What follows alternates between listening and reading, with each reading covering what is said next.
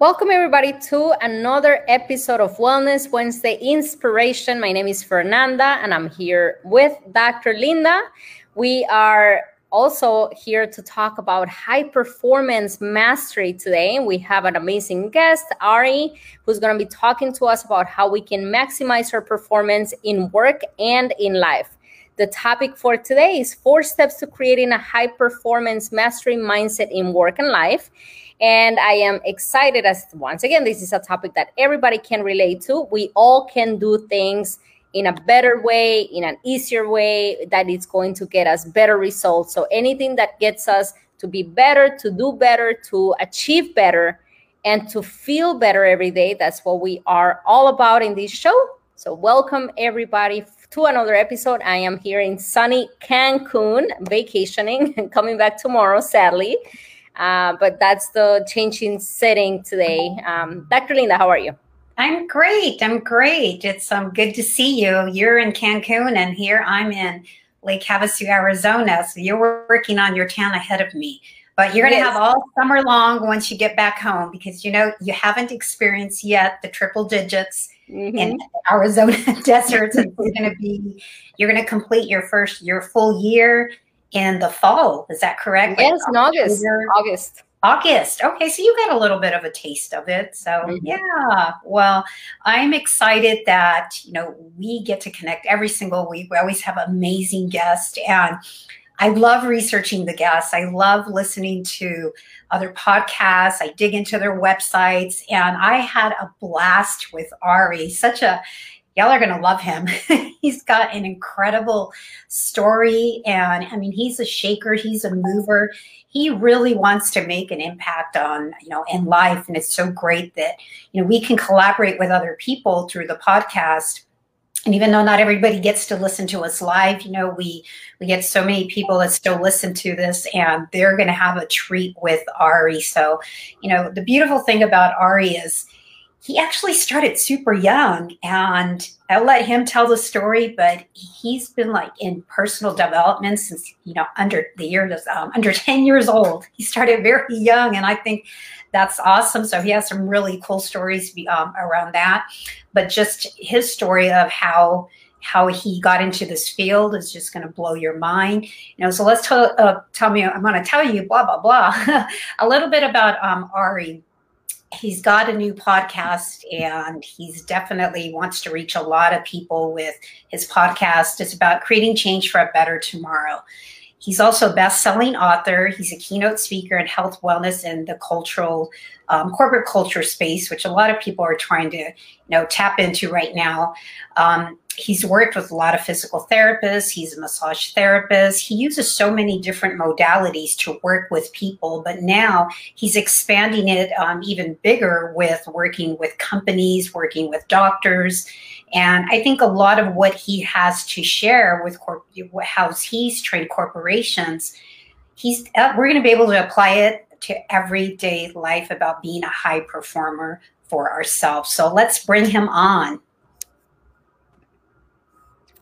Ari, how are you doing today? I am excellent. How are you all? We are phenomenal and super excited and happy to have you join us today and talk about how we can all maximize our performance in our work and our life. Absolutely. I'm so glad to be here. So thank you for having me and, trusting me with your audience, because I feel like, a person's audience is like their prized possession, right? Not that people are possessions, but, it's something that we try to take care of. And so the fact that you're inviting me into your audience, I appreciate. We're excited. I'm super excited. And just, like I said, I had so much fun just researching you, as I do with a lot of our guests. And I get really excited. I'm like, oh, I can't wait. And anyways, so give us a little bit of your background. If, someone that's never heard of you, I'm sure lots of people are going to start hearing about you with everything that you're doing in the world. It's just fascinating. And so I'd like for you to share a little bit of, how you got into this field. And there's always a story behind the story. Absolutely. Yeah. It's an odd one. I am what I would call a paradox. And by that, I mean, so I started doing gymnastics when I was 3. martial arts when I was 5, baseball when I was 5, long distance cycling and tennis when I was 3. So I grew up always doing athletic endeavors. By the time I was 7, I started getting hot flashes and migraines, basically going through symptoms of menopause. By the time I was 12, I had to be injected into puberty. What they didn't know, they found out when I was 24. So you can imagine, I started getting symptoms at 7. 24 is when they found the brain tumor in the pituitary gland, producing basically mass messing up the hormonal system of my body. So long period of time where I have 2 things happening. I'm an athlete and I'm gaining weight, and I'm having all of these hormonal and joint issues and pain and cramping and all kinds of things that nobody could explain. None of the doctors could explain it. None of the naturopaths could explain. I mean, I went to both sides, right? And at the same time, I had been raped, molested, abused, bullied, basically told growing up that I didn't deserve to live, and that if I was going to be alive, I would be suffering a lot of pain and trauma. And that was told to me, not necessarily by words, although some, mostly by action. And so I have these 2 worlds colliding. I'm an athlete who's now getting sick. I'm also very traumatized, emotionally scarred, physically scarred. And at 8 years old, my parents say, I think we need to send you to EST. Now, I don't know if you or your audience knows what EST is. It's really more for people who are a little older that they remember it. But EST was the beginning of the self-improvement movement. So it was created by a guy named Werner Erhard, and you would go into a room where you could not leave for 3 days. You had to pee in the corner in a trash can. I mean, it was an intense experience. 9 years old, I go to my first hypnotherapist. By the time I'm 10, I'm going to encounter groups in LifeSpring and Landmark and MITT. And I mean, I could go on a list of the self-improvement things that I tried to do, and the medical things that I was trying to do, and the emotional things. It was like I had all of the traumas you could imagine on all fronts. And I believe that was for an absolute perfect reason to get me here. And I'll kind of get into that. But it all culminated at 18 years old. I had just graduated high school. My parents wanted to take us whitewater rafting. And so we went whitewater rafting. I was taking a homeopathic remedy of snake venom that the naturopath gave me. He did not inform me that we couldn't have things like Mountain Dew or caffeine with these homeopathics. I ended up sunstroke, heat stroke, allergic reaction. Basically, it was like this perfect storm. And I went into anaphylactic shock. By the time I showed up in the hospital, I was already out, not breathing. It took them 26 minutes to bring me back. Wow. 3 days later, I think it was, I woke up in the hospital room and I sat up and I said, I think I need to be a healer. And that's how it began. Wow. What a wake-up call. And how it all came together, right? From we often teach that when there is something chaotic happening in your life, when there is trauma, when there is challenges, when something's not going the right way, there is always a bigger door that it's trying to open. And if we remain aware of these rather than just lamenting, what we're losing or what's happening or the chaos, and if we are able to rise above those negative emotions and see what is this teaching me, what can I do with it, we can always just rise above it and become better and be better and do better from those experiences. Yeah, absolutely. And, in my case, my great-grandfather had founded kind of the system of socialized medicine in Peru. He was a doctor who worked on the mine owners, and the mine owners would get sick, and he would say, I need you to let me work on your miners because they're the ones getting sick and giving it to you. If you let me take care of them, then you won't get sick, right? And so he was a doctor. He was this very influential person, almost was looking at becoming president of Peru. We found out later when my grandmother had Alzheimer's, a story of him becoming a political prisoner because they didn't want him to run. But the point was, I had that in the back of my head all the time. This one person in my family did this major thing to help millions of people. And so I had that in my heart my whole life. Like I knew consciously and logically, I'm here to do something more. So I need to stay on this planet and do that. Right. But I had 28 friends who committed suicide. The first time I tried to kill myself, I was 9 years old. And so it was always the background. So it becomes, you have this motivation of, I'm supposed to do something. And then you have this trauma that is going in equal, typically, bounds right next to you. You know, sometimes the trauma is a little more, sometimes the thing that you're doing to overcome is a little bit more, but they kind of go in balance. And it's funny because about 3 weeks ago, I was in Denver and I had just facilitated a deep emotional release bodywork retreat with 17 people. It was with the use of psychedelics, psilocybin in this particular case. And I find that the body work mixed with the meds is what, and I'll get more into that, I guess, but is what gets the traumas out more. But here's the thing. it was the end of the night. I went in the shower and I'm laying down in the shower, just letting the water pound me as I'm like flushing off, letting the water run down the drain is like flushing off all of what I just experienced, went through and all that. And I had this epiphany. And the epiphany was that when you pour love into something, everything that comes out is everything that's not love. And it was an interesting realization because most of my life, I feel like I have poured love into, but I've gotten back kind of a traumatic experiences of life. And what I realized is that that is actually the perfect design, because as I continue to pour love in, there's less and less other shit to come out. You know, if you can imagine, like you got a pot of soup, right? And you're pouring water into it.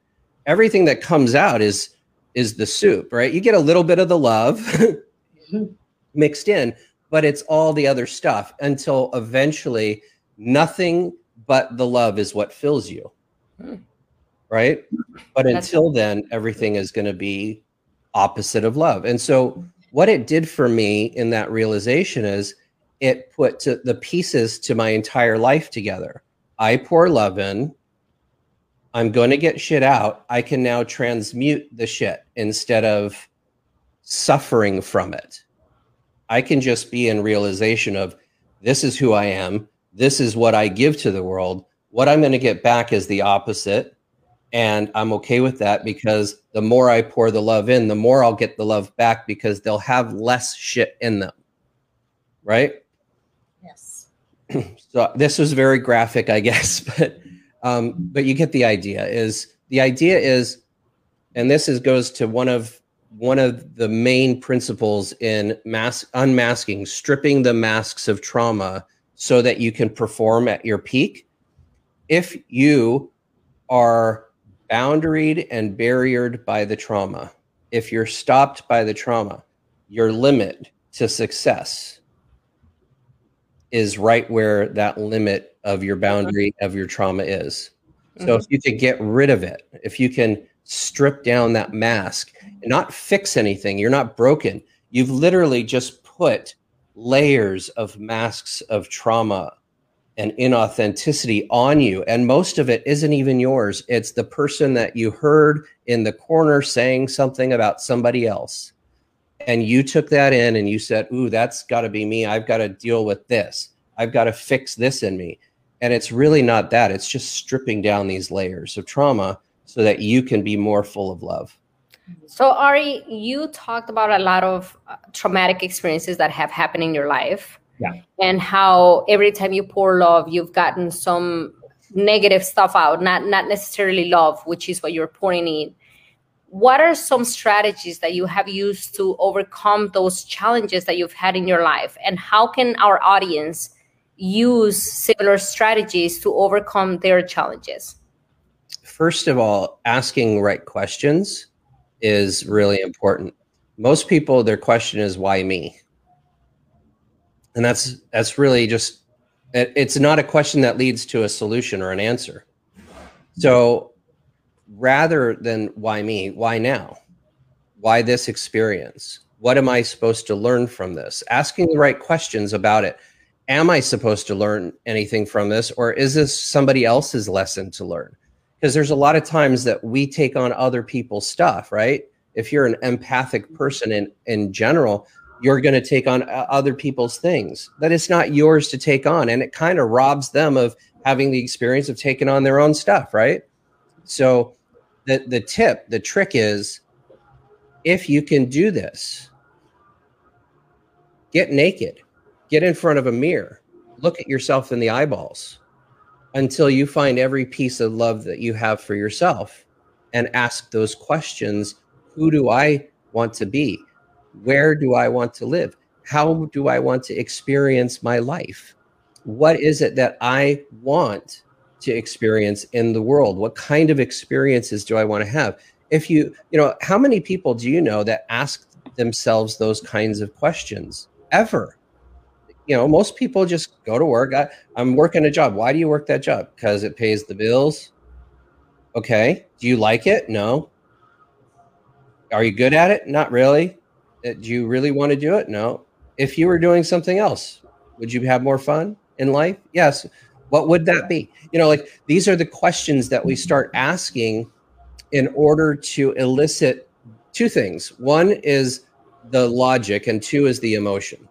So the logic becomes, I can't, I want this because of this. It's a very linear kind of mathematical equation, versus the emotion, which is, you know, has no linear measurement. You can't measure the waves crashing on the ocean and sitting on your balcony listening to that, right? That's not a measurable kind of thing, but it provides so much for your life.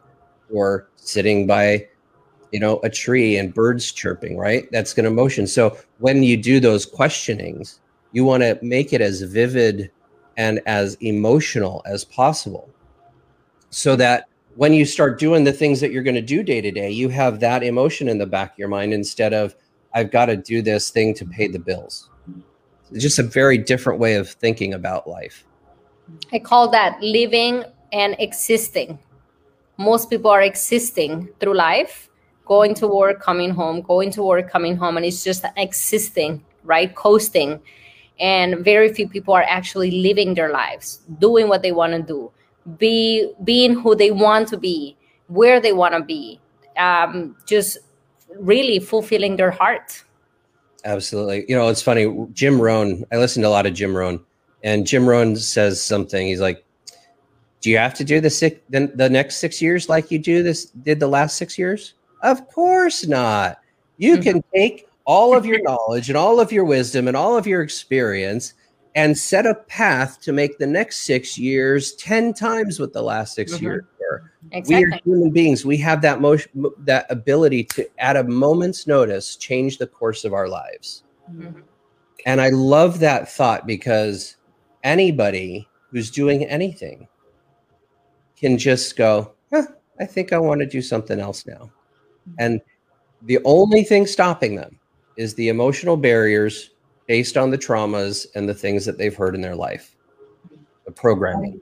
I love how you've used your mess has now become your message. I know Les Brown talks a lot about that, using your mess to become your message. And you have done that from, gosh, having a brain tumor, like you mentioned, you know, you were raped, you were abused. I'm sure there was a lot of emotional abuse as well.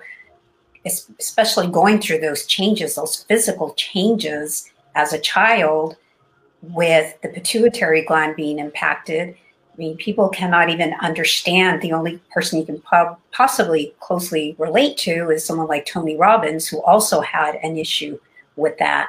Yes. So you talk about a couple strategies. You gave us a couple strategies because I know you work with a lot of corporations, high performers, athletes, but really we all are athletes in this life, in the arena of life, and we're all going to have trauma. We've all had trauma, or are going to have it in our life. So it's really, one, becoming aware of what you're thinking. Two, as you mentioned, it's about asking the right questions and not necessarily asking questions that are going to give you something negative to hold on to. Oh, why am I always screwing up?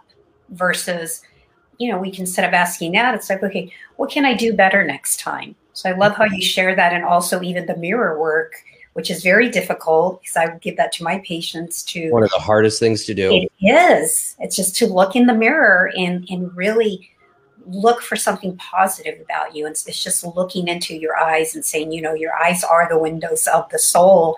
But even in the beginning, if people have difficulty, it's even, I'm learning to love you. Sometimes I say, just say I love you. And they're like, I can't say that. I say, kids, I want to love you. I'm learning to love you. So those are some simple strategies that people can use to start making changes today. It does not requiring going to visit one of us. Those are really some simple things. Now, you also talked about, I'm not sure if you're familiar with Lewis Howes' book, The Mask of Masculinity.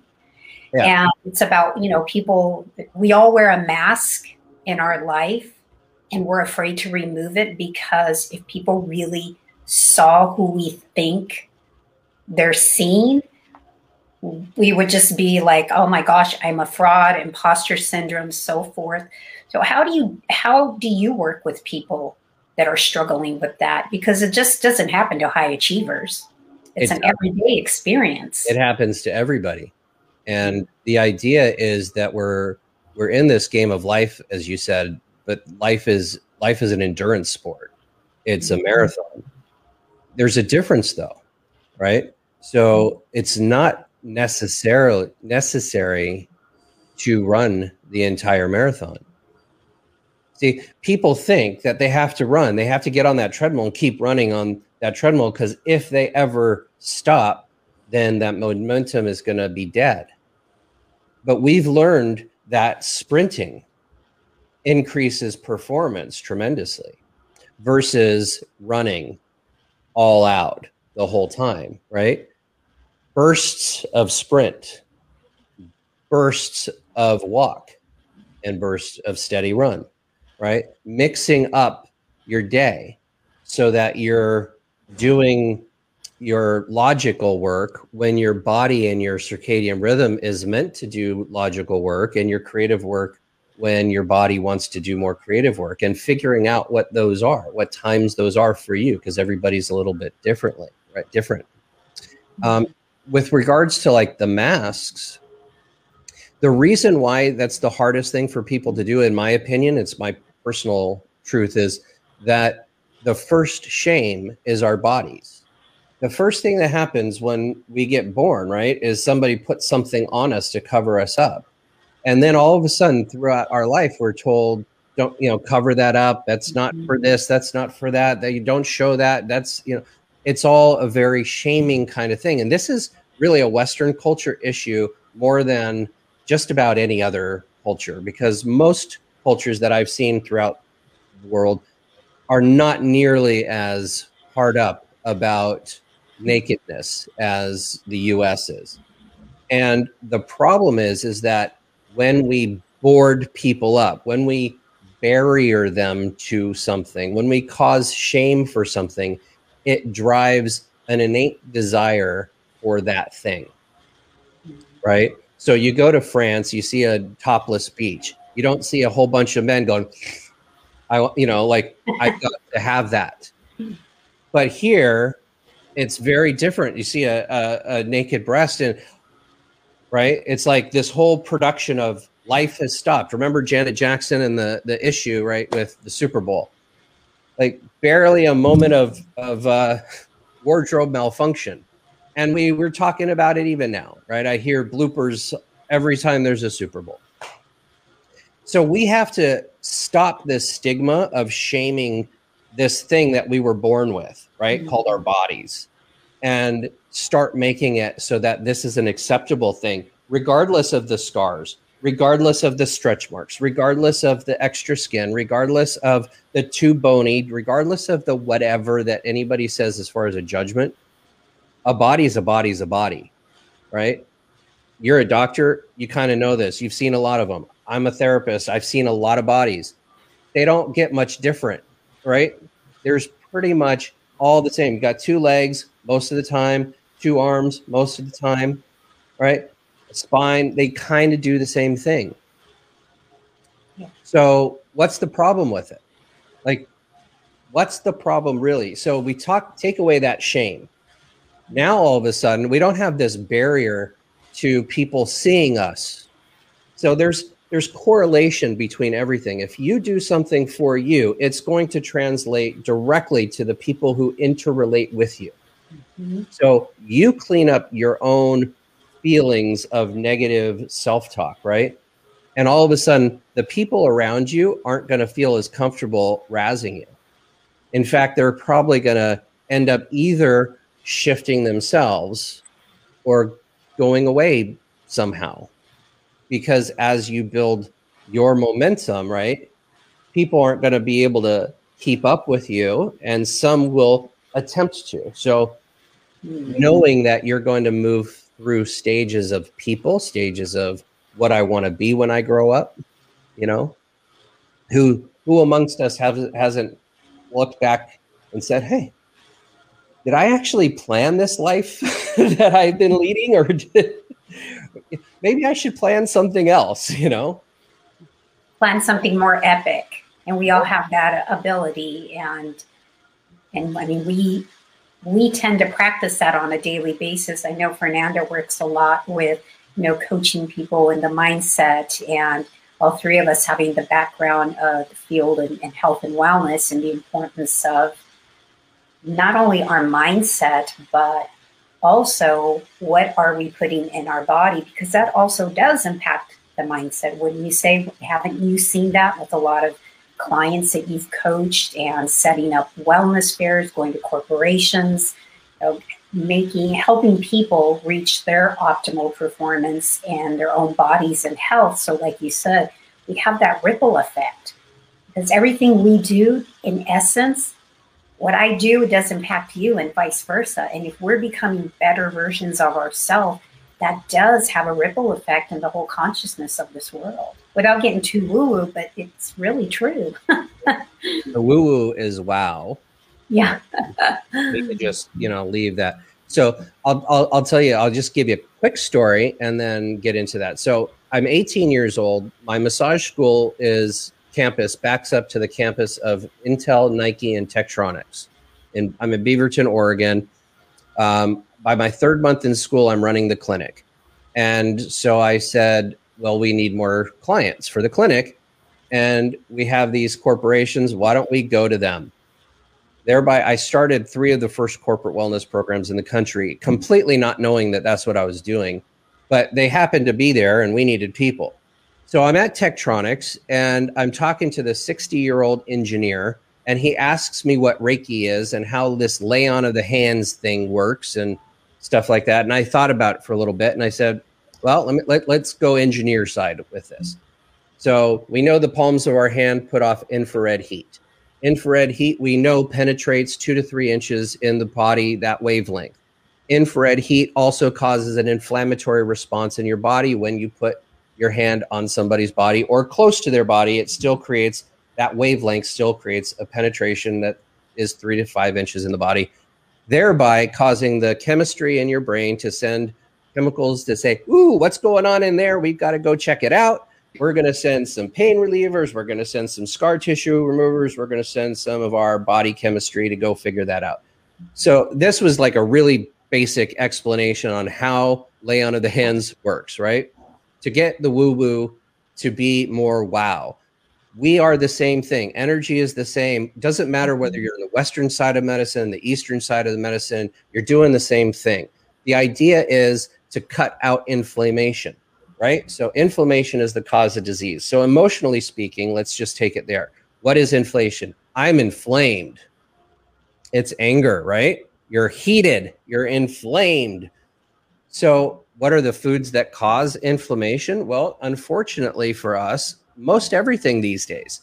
The reason why is because all the food that you see in the middle of the store, in a grocery store, has been packaged with inflammatory items like high fructose corn syrups and maltodextrins and chemical derivatives and sweeteners and fillers and all kinds of things.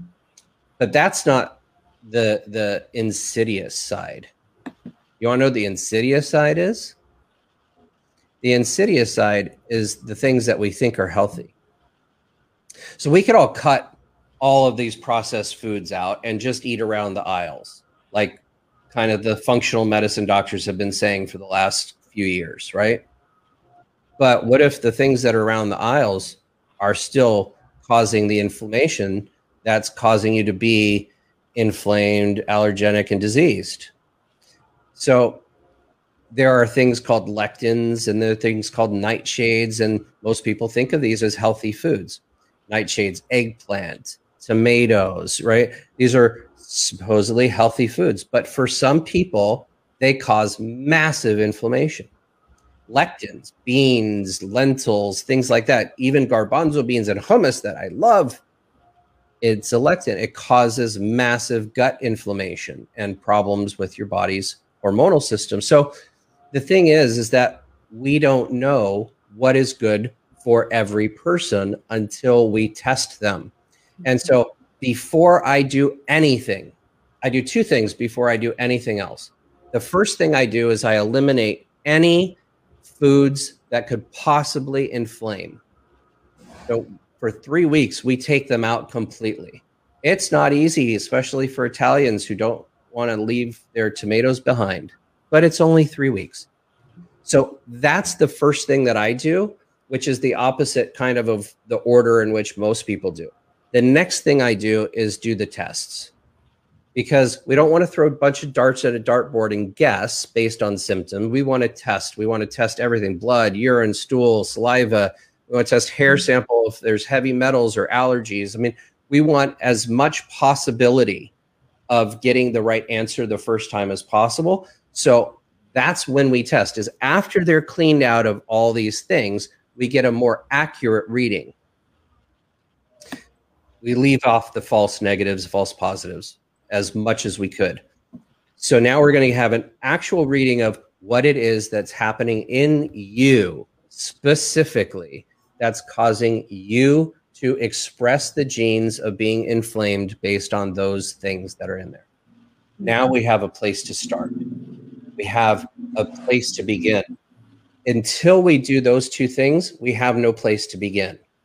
Next thing we do is what I call program design and development. This is something that most doctors, most therapists, most trainers, unfortunately, have no freaking idea how to do, and they really need to get their shit together to do it.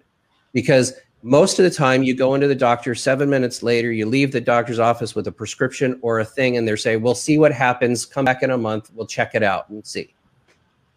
That's not a plan. When you know all of the information in advance, you can design a plan that you can then test and check. Just like if you're doing digital marketing, just like if you were doing a business plan, you have to test. You have to have, markers that you can say, okay, did I hit my marker? Did I not hit my marker? Right? So you program, design, and develop it so that the people, the patients, actually get freaking results. This is like the biggest thing I don't understand about the medical profession right now. Where's the results? We have results. They're just not the results of getting healthy. Mm-hmm. So who's assessing and reassessing the protocols and the plans and the things that we're doing in order to make people healthy? Who's the one? So you said, I want to do big things. Absolutely. I want to change this system so that it actually works, so that we get the right health outcomes, so that our bodies are not being bombarded with chemicals and stuff to destroy us.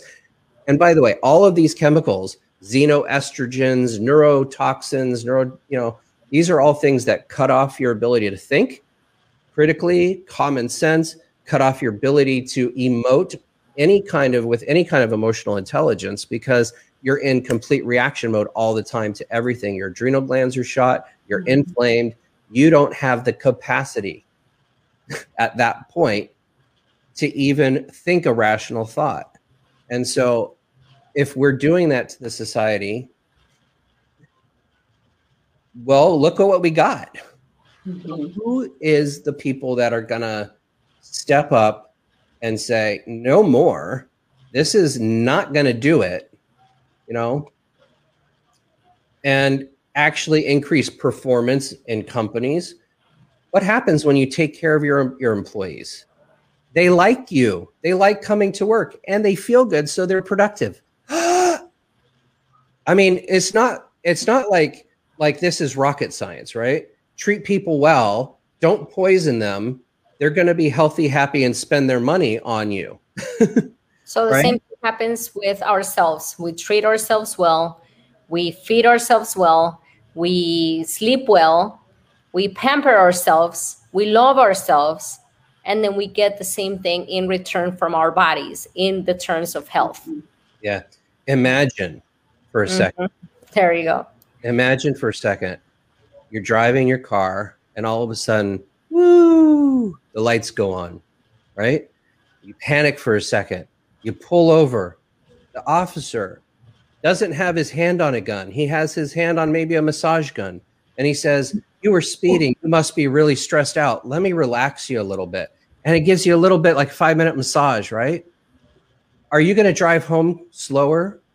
Are you going to be friendlier to your parent or to your wife, to your child, to your spouse, to your people? Like, you're going to act differently. So yeah, when you feel good, you act differently towards other people. When you treat yourself well, typically you'll treat other people well. Healed people heal people. Yes, I think it kind of loops back to what you said in the beginning about the awareness and asking the questions. There's always about asking the right questions. So that's there's so much I'm sure that we can get into with, what people can do from sleep and exercise and so forth. I think you gave them some really good strategies to start with. One about removing the mask. Two is, it's not about why is this happening to me. It's more about what's the lesson that we need to learn from this so that we can become better individuals, but also just looking at life like we are athletes in this life, in this world, and the world is the arena, and our performance is going to depend on the mindset, what we're eating, and movement, and there's so much more. So What would you say would be, as we're closing up here, one big takeaway that, like a mantra that runs in your mind? So I don't like mantras or affirmations because I don't think emotions have words. Emotions don't have a language to speak. They only have a sound and a vibration. So my suggestion is to scream a lot, to move a lot, to vibrate a lot, to, if you're feeling something, express it. Even if you have to go into another room to express it for a moment, but express it, get it out of you. Expression is what we do when we're breathing properly. We express and then we inhale, right? So people who have trouble with lungs and are typically the joy of life. So breathing in your intention and breathing out the pain is a good technique for mindset. Using to meditate, a lot of people don't like to meditate because they think they're supposed to silence themselves, and that's really not the key to meditation. You can't silence your brain. It's not possible. But if you take a candle and you have a focal point of something flickering and you have an intention that you set on it, or you question even better, and then you just let your mind work itself through the stages of answering that question. it's a good way to build that mindset, but also to get your emotional IQ on board with your intellectual IQ, so that your linear and nonlinear are in alignment with each other. And then, we talk a lot about breath work. Breath work is different than most people think, right? You can use breath work and probably get a better fat burning workout than if you were at a gym lifting weights. Did you know that? Like 80% of all fat loss happens through your expiration. And so if 80% of fat loss happens through expiration, then wouldn't we want to expire more, right?